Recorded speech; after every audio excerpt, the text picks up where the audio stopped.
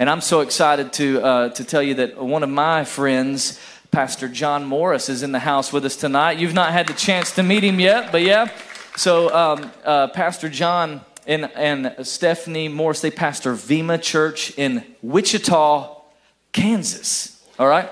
So little fun fact: everyone outside of even people in Texas don't know about Wichita Falls. And so say Wichita Falls, they immediately think of where? Kansas. They think of Kansas.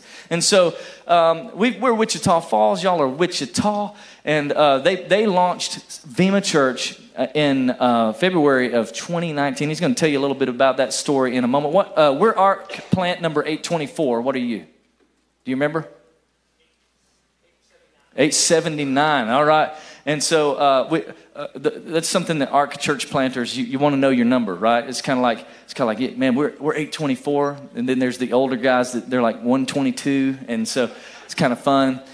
But Pastor John and Stephanie and Annalise and I, we met each other earlier this year in Birmingham, Alabama. We were both attending a coaching intensive. We both coach church planters. And so we were there, and we had never met each other before, so we just kind of hit it off, and we spent a lot of our time just hanging out with each other. And I am so thrilled, so thankful that Pastor John and Stephanie and their two of their kids are with us tonight. And so would you help me just give a City Hope welcome tonight to Pastor John Morris? Come on, let's show the love.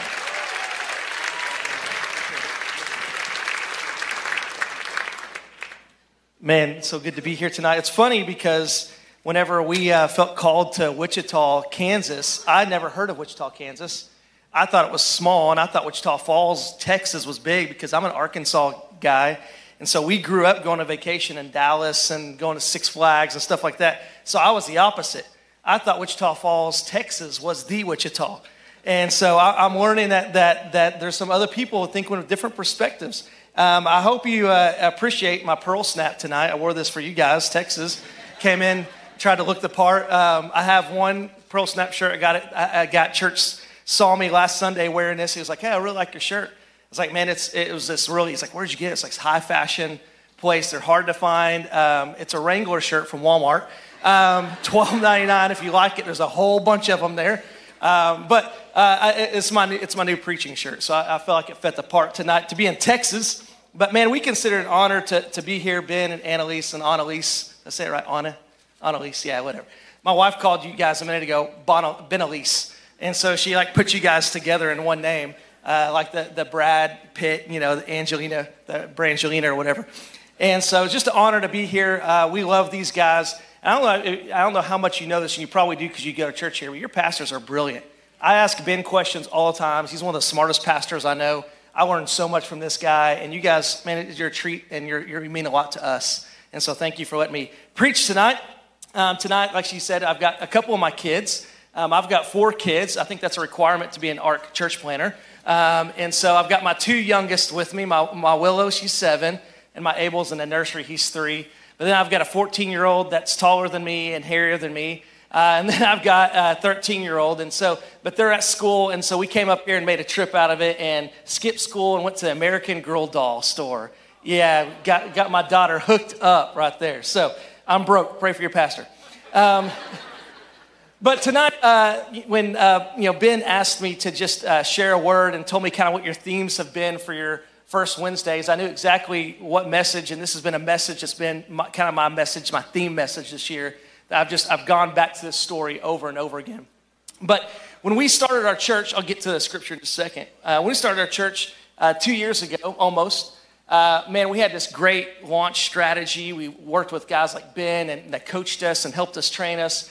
And we had a fantastic, everything worked. I mean, we did what they said to do, and it happened how it was supposed to happen. And we launched January, I think it was 26, 2019. Had over 300 people show up at our first service. Come on now, that's pretty incredible. Yeah, God was super faithful. And our next 6 weeks were amazing. I mean, 2020. My wife's correcting me. So it was last January, 2020. And so we had amazing launch, an amazing 6 weeks. And then there was this thing that happened, which I think most of you are familiar with, COVID-19. And so God was super faithful. Then all of a sudden it was like, is he still faithful? Because all of a sudden, this 6-week-old church, which I barely knew a couple first names, in 6 weeks, I was like, remember, who was that tall guy that came in? That's how I was talking about people. I knew a few first names. All of a sudden, we're sent home. And in our area, in our city, our state area, it ended up being about 13 or 14 weeks before churches really came back. And so we were all of a sudden, we had this plan, we had this strategy, everything was going amazing. People were calling me and saying, what did you do? I was like, I don't know. We just did what Art told us to do, and it worked. And it was all of a sudden, it was that to like, what are we doing? And in fact, I even asked myself this question, and me and my wife talked about it privately a few times. Do we even still have a church? I mean, we were so fragile, so young. I mean, imagine taking a 6-week-old baby and just sticking it in a room by itself and saying, see what you can do, you know? And that's kind of how we felt. We didn't know what to do. There was no plans, no strategies. And maybe you were kind of in a similar situation. And so we had this thing that we had a promise that we felt like was from God. That God called us to do something, and God promised us that he was going to do something. And we felt like if we were obedient, and this is how Scripture works, when we walk in obedience, then God does his part of the thing. And we walked in obedience, and all of a sudden, everything started falling apart. In fact, I kind of felt like I knew the kind of church we could have, but it was like on the other side of this wall. And this wall, I didn't even know how to get across it because I'd never seen it before. I couldn't ask anyone a question like, hey, you've been here before, right? Because none of us had been there before, right? I mean, we were all in a first-time scenario, first-time situation. So I felt like I had this wall that I had no idea how to get over it, how to get around it, how to get through it. I felt like the promises of God were just there. Like I could almost hear them. I remembered almost what they could see them. I could sense them. But I just didn't know how to get through this wall or through this burden, through this promise that God had for me. And I think maybe that identifies with some of us. Maybe sometimes we feel like we're kind of up against the wall, like maybe there's something great in our life. Maybe that God has a promise or has some potential for us. Maybe there's this thing that we believe that God wants to do in our lives, but it's just on the other side of a wall. And maybe for some of us, even like it could be like the FOMO, the fear of missing out. Like we can hear other people on the other side of the wall enjoying it. We can see it maybe through our Instagram, like, oh, that's what that's like. We can see it through their lives or their stories, but we can just, for whatever reason, it feels like there's a wall or a chasm, something keeping us from that promise. And I feel like Joshua 6 was a scripture that God gave our church this January. We had been through the COVID season. We came back, had services, and things were kind of starting to move and kind of starting to go in the right direction. But I just felt like I was just dealing with it as it came. I kind of quit leading with a lot of purpose and a lot of promise, and I turned into like a crisis manager. Anyone kind of feel like you did that this last season? Like you kind of lost your purpose. You're like, okay, we'll get to the purpose potential stuff later. But right now I just got to deal with this thing that's on fire. Like, give me a water hose, right? And that's how I kind of felt like I was. But I felt like God was stirring in my heart to quit just trying to put out fires and to get back on mission. And Joshua 6 was the story that God kept bringing to my heart. And it says this, Joshua 6, verses 1 through 5. We're going to kind of read the front side of this story. It says this, now the gates of Jericho were tightly shut because the people were afraid of the Israelites. Now this is interesting. We're not even very far in the story, but this is so interesting to me. That the people of God had been wandering for 40 years, and God had split a sea. God had provided manna from heaven. God had provided quail from heaven. God had provided water in a desert. Those stories had reached this town called Jericho. And we're about to see the people of Israel come up to this place, and the people that weren't even following God knew how powerful God was. When they heard that God's people were approaching, this is what it says they did. They backed up. And before we get any further, I want to tell you that the enemy knows how powerful your God is. The question is, do we know it? You know, and so they backed up. They're inside these walls. And it says no one was allowed to go in or out. Verse 2. But the Lord said to Joshua, I have given you Jericho, its king and all of its strong warriors. You and your fighting men should march around the town once a day for 6 days. 7 priests will walk ahead of the ark, each carrying a ram's horn. And on the 7th day, you're to march around the town 7 times with the priests blowing their horns. And when you hear the priests give one long blast on the ram's horn, have all the people shout as loud as they can. Then the walls of the town will collapse, and the people can charge straight into town. This is the promise that God gave Joshua. Now, people have been waiting for this promise. They've been waiting for this potential. This was the promised land that had been prophesied over 400 years ago to Joseph. Or to Abraham. And then now they're on the footsteps of it. They're right there. And this is what God tells them. All I need you to do is walk around in circles a few times, worship, play some music, and this thing's going to be a done deal. And so this is a story. But Joshua and the people of Jericho, if you know much about them and their journey in the desert, they complained a lot. Not so much Joshua, but the people. Joshua had faith. And they complained about the manna from heaven, which was a miracle. They complained about the quail. They complained about the water. They complained all the time. And here they are, and they see this city, Jericho. And historians tell us this, and they've actually discovered the walls, that they were 13 foot tall and 6 foot wide. 6 foot deep of rock. And this is how wide and how deep the rock was at the base. And in fact, the watchtower that stood on the corners was 28 feet tall and gave them this visual advantage for miles that they could see the enemy approaching. So when it says that they all came within the city, it's because they could see the people, they could see the couple million people walking. Hey, here they come, slow and steady. So they pulled everyone within. But what's interesting is that most theologians, historians, they believe that this was the first military wall-based kind of fort that had ever been made. Jericho had never been defeated. It was the first time anyone had ever come up with this type of defense mechanism. And now here's the people of Israel at an impenetrable wall. A wall that had stood the test against many other armies. A wall that was known as being impenetrable, unconquerable, uncrossable. And so what does the king do? He says, let's just withdraw. Let's be safe. Let's come back into here and it's all going to be okay. Now, here's something I think that's interesting to me. When we see walls, I think we see something in this, and that walls almost always protect things of value. You know, and so this was the promised land. This was the first step for them to step into it. And sometimes I think we look at walls as just obstacles. We look at walls as just bad things. We look at these chasms or these seasons of time where things are tough, and we go, oh, that stinks. But what we don't, I think, recognize, maybe we don't perceive, is that walls are actually protecting the best things. That there's really good things often on the other side of an obstacle, on the other side of a wall. And I think that's why we don't see a lot of people in our society walking with things that we treasure, that we want. We don't see a lot of people walking with full of hope. We don't see a lot of people walking full of peace. We don't see a lot of people walking full of joy. Why? Because those things are hard to achieve. They're on the other side of the wall. In fact, I've heard it said, my dad told me this one day when I told him I was working at a store in the mall, and I told him, I said, there's a girl came in and she was really pretty, and Dad, I think I'm going to marry this girl. It happened to be my wife right here, Stephanie. And my dad made this statement, maybe you've heard this before. He said this, he says, anything worth having isn't easy to have. So what my dad said. And so I said, okay, yeah, sure, Dad. I mean, but I'm going to call her up. I'm going to ask her on a date. She's going to say yes, and 6 months later, we're going to be married, then we're going to have some babies, and it's all going to be good, right? And so I called her up, got to know her a little bit, and I said, hey, would you like to go to dinner sometime? And this was her response. I'm not dating. Anything worth having isn't easy to have. So what did I do? I'm not dating either. I just asked you to lunch. What are you doing? What are you talking about? I tried to back out of it, try to save some face. I didn't ask you. Let's go to Burger King. That's not a date.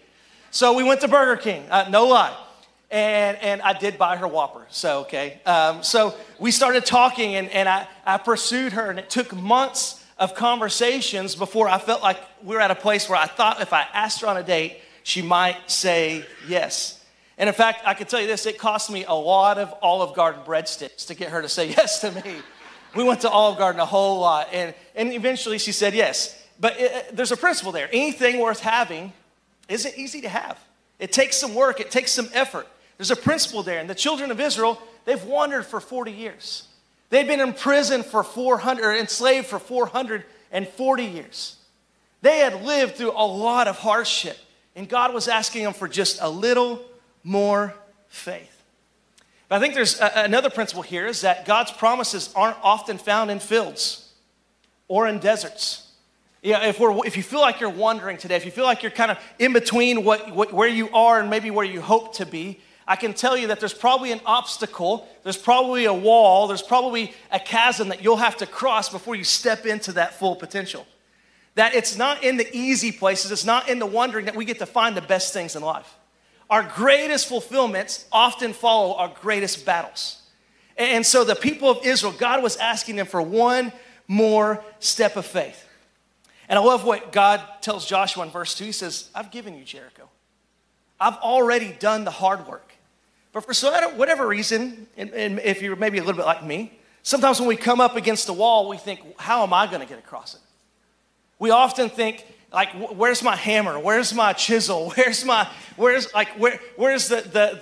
excavator? Like, what are we going to do to get? We start asking ourselves all these questions about our giftings and our potential. When here's God, the first thing he told Joshua is, I have given you Jericho. I believe that what's on the other side of the wall isn't always so much about our effort as it's about a few other things. Let's look at verse 10. Let's skip ahead in this story. I love what God tells Joshua, and Joshua commands the people. He says, do not shout. Do not even talk, Joshua commanded. Not a single word from any of you until I tell you to shout, then shout. Here's the second thought I want to give you tonight. What we say has the ability to change the way that we see the wall. Joshua, God had been with these people for a long time. He had never abandoned them.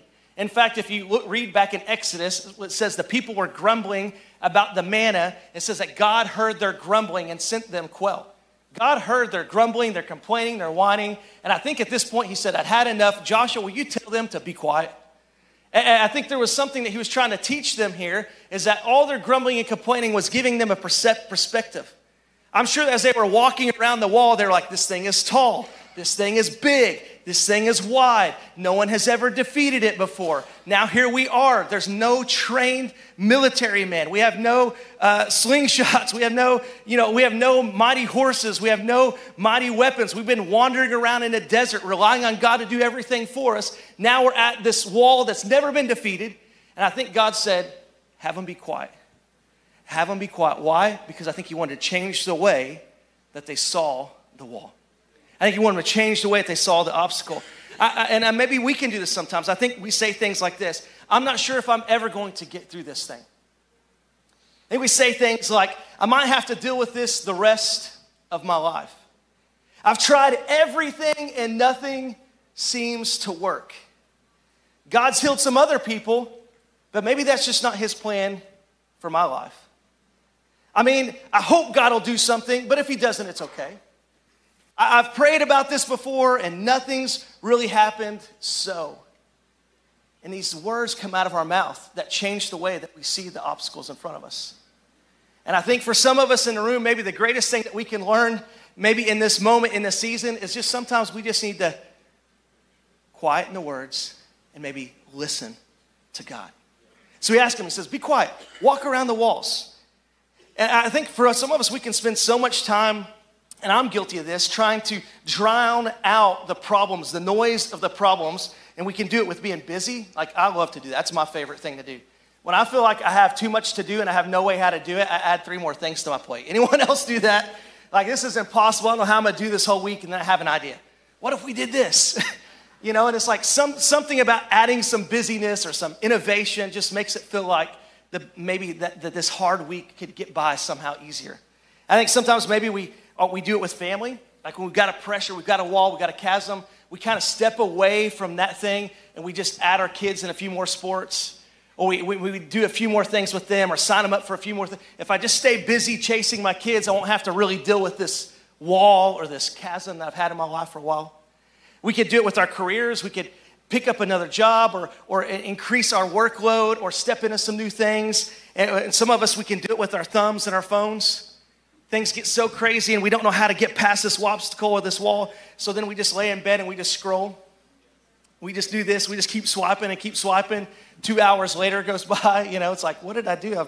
I know we have a megalodon, this giant shark thing. I don't know. I watched one YouTube video. Now I'm watching this thing about, anyone ever done that before besides me? Yeah, it's like, are mermaids real? Like, I'm asking myself these questions because I just click in videos. And I was like, what am I doing with my life?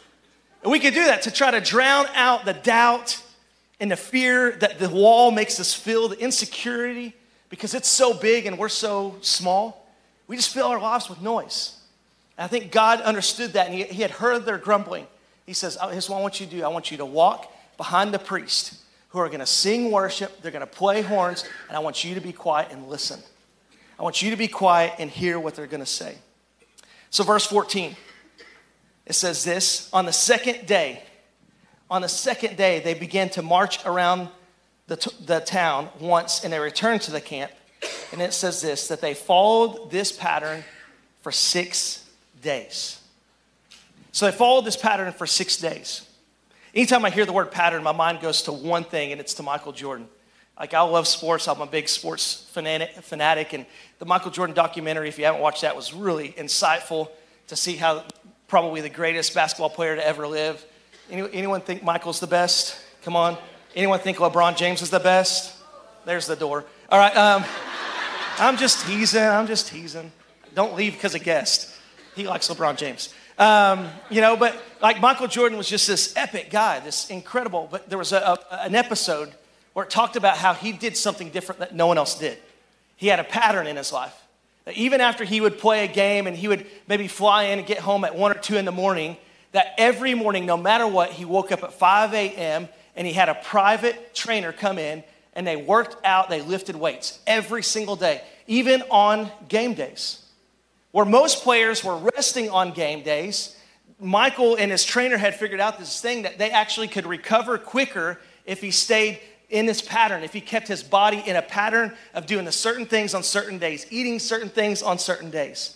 And in fact, in the documentary, they talk about when he got older and he was retired and came back, it was crazy, even when he played for the Wizards in that weird season, that he, at his age, could play longer, play more minutes, and maintain his metabolism and maintain his effort. Why? Because the pattern that he set in. And I think that there was something to this 7 days that God had asked the children of Israel to march. I think he was wanting them to set in a pattern. I think it's easy for us to come into a moment or a service and just loft one prayer and ask God to tear down that wall for us or to bring breakthrough. It's a whole different thing to go before him day in and day out and pray the same prayer. It's a whole different thing to go before him day in and day out and rely on his promise that he gave you days ago or weeks ago, or in their case, this wasn't a 7-day-old promise. The promise of Jericho was over 400 years old. It's something about repeating that pattern and remembering what God had said. And in fact, I like to say it this way, that long obedience in the same direction often leads to victory.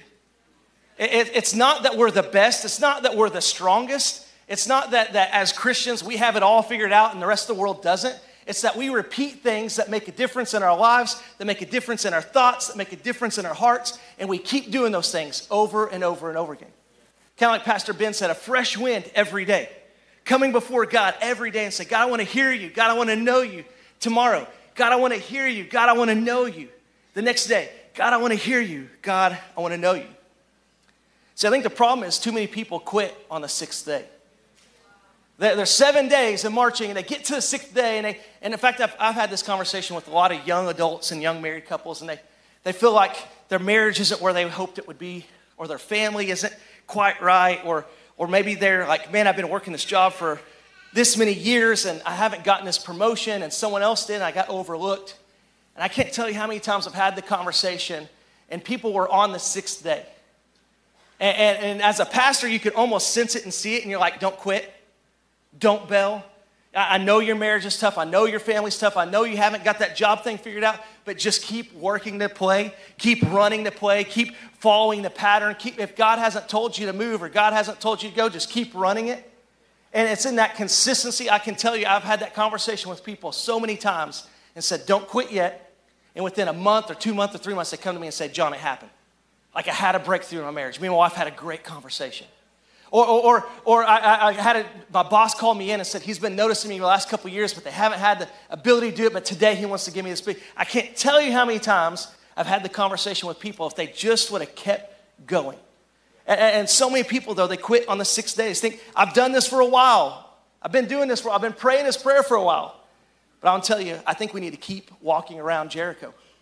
The promise that God has given us. See, all of us in life, I believe all of us are circling things.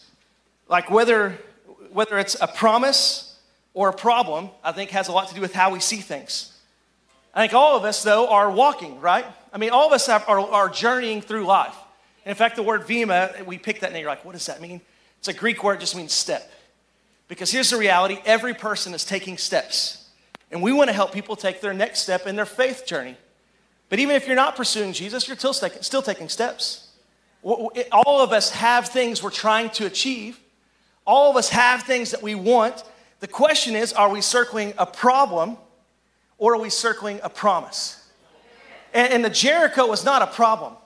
I think the people of Israel thought it was a problem because they complained about everything.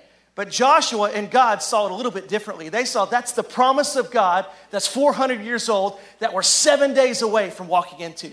And they were circling the promise. They were circling the promise. They were circling the promise. And I think when we do this, we've got to keep our eyes not on the wall, but keep our eyes on his word.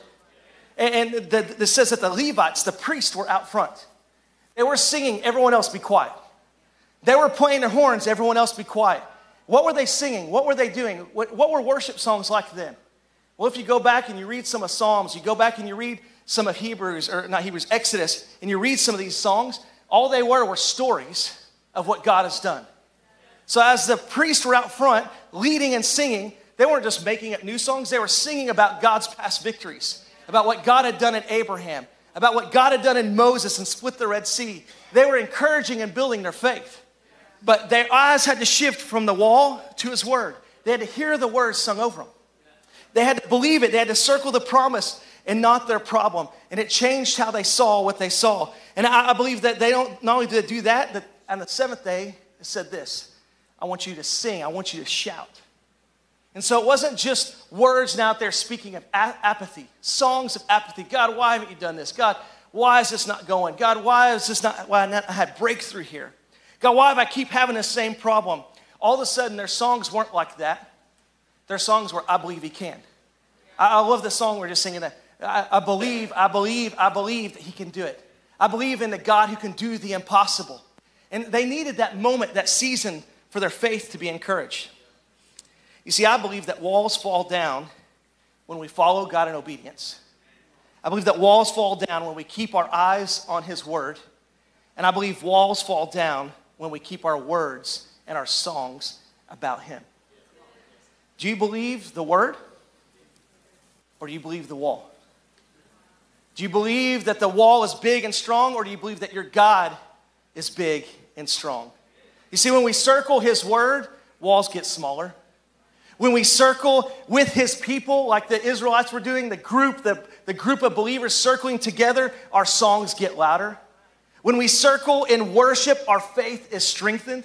See, God wasn't just asking them, do this, and I'll give you this. It wasn't an equation. I think what God was doing was changing their perspective. He was changing their songs, and he was changing their hearts.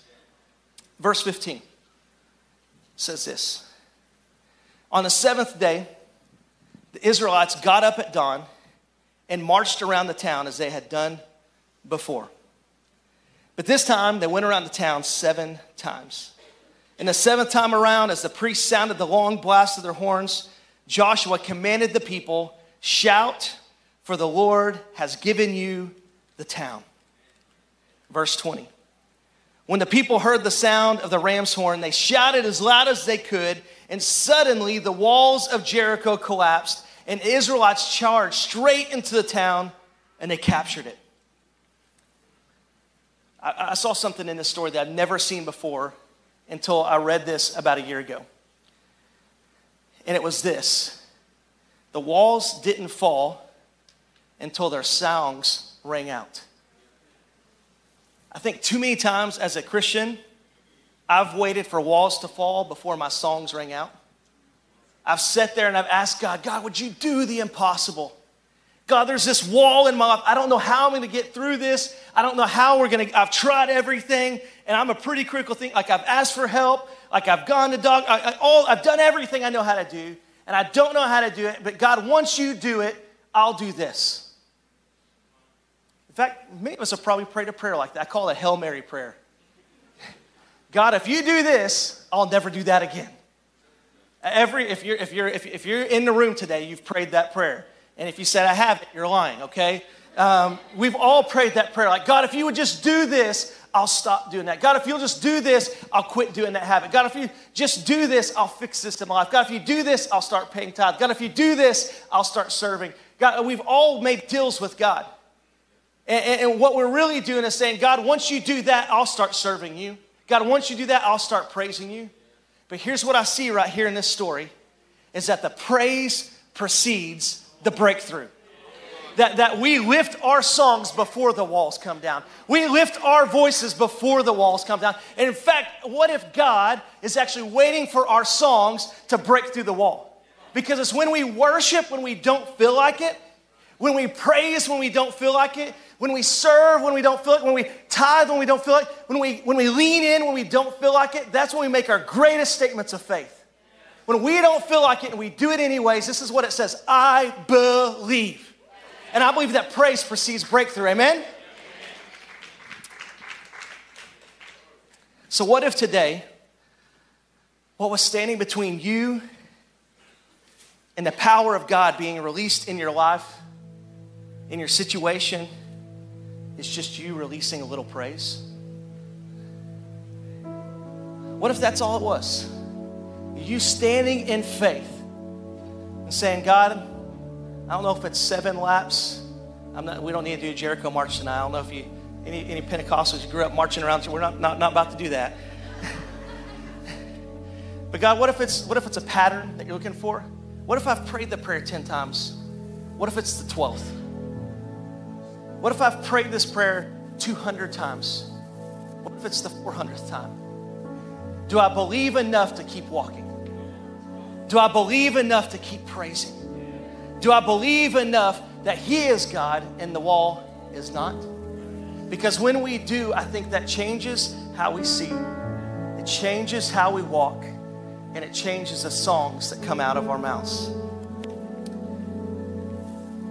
See, last January, we're a year old. We had our 1-year anniversary. I was kind of excited, kind of not. I didn't know really what to expect. And I leave my house about 5:15, Church Planter Live. Swing by McDonald's, grab all the volunteers' biscuits because we appreciate you with $1 treats.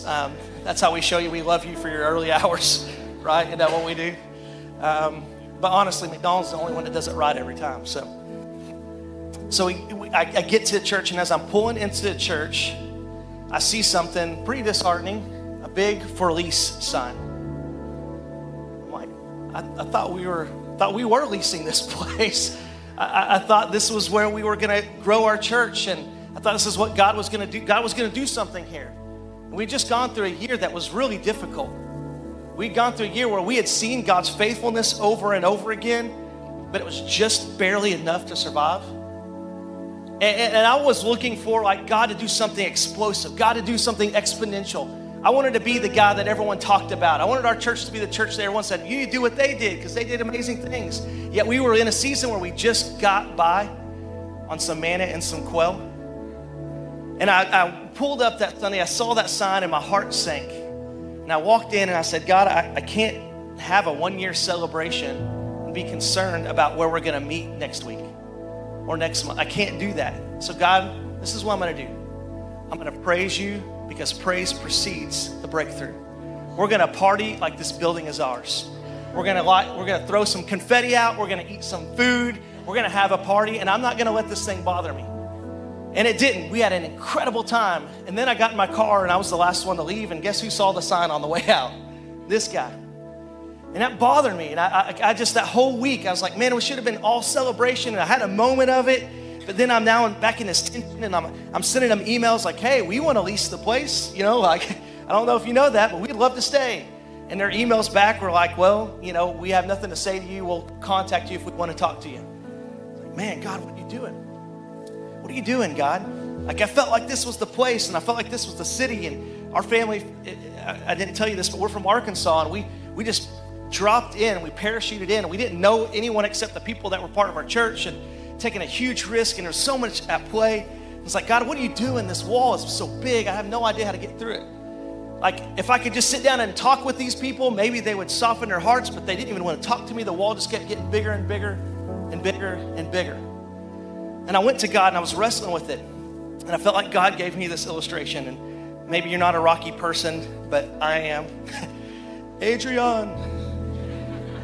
Like, I love the Rocky movies. But here's what Rocky happens in every Rocky movie. At the end of it, he gets beat to a pulp. They go all the rounds. He never knocks anyone out first round. There's no quick fights. And this is what Rocky does. He takes a punch over and over and over again. And at the very end, somehow there's this miracle where like he musters up enough strength and he has to have a TKO to win the fight. And somehow he does it in every single movie. It's amazing. That's why there's 5 of them. And I was sitting there thinking, I was like, that's how I feel like. That's how I feel like my faith is right now. I feel like I'm Rocky. I feel like my fists are up, I'm backed up against the wall, and I'm just taking a beating. And I don't feel like God's called me to live that way. I don't feel like I'm supposed to just take it.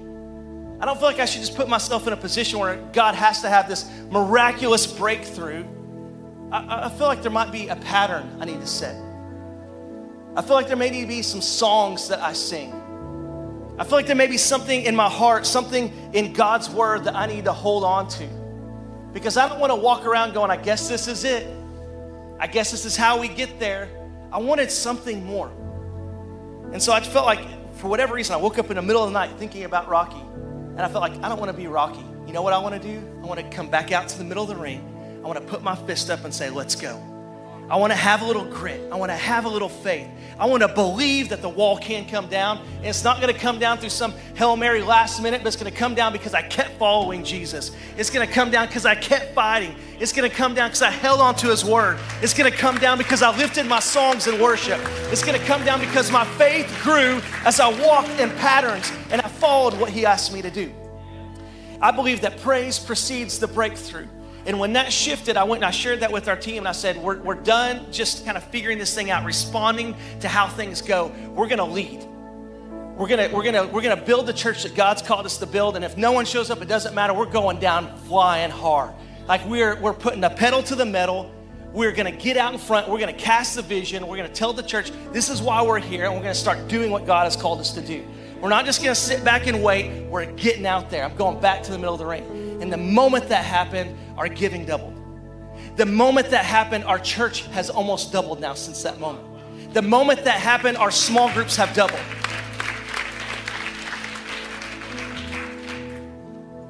And this is what I believe. I believe the wall fell down when my praise preceded the breakthrough.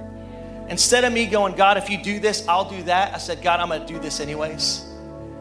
Tonight, if you're in the room, you say, John, I've got some obstacles, I've got some walls, I've got some things in my life that I'm not sure. I've tried a lot of different things, but they're just still there, and I need some breakthrough.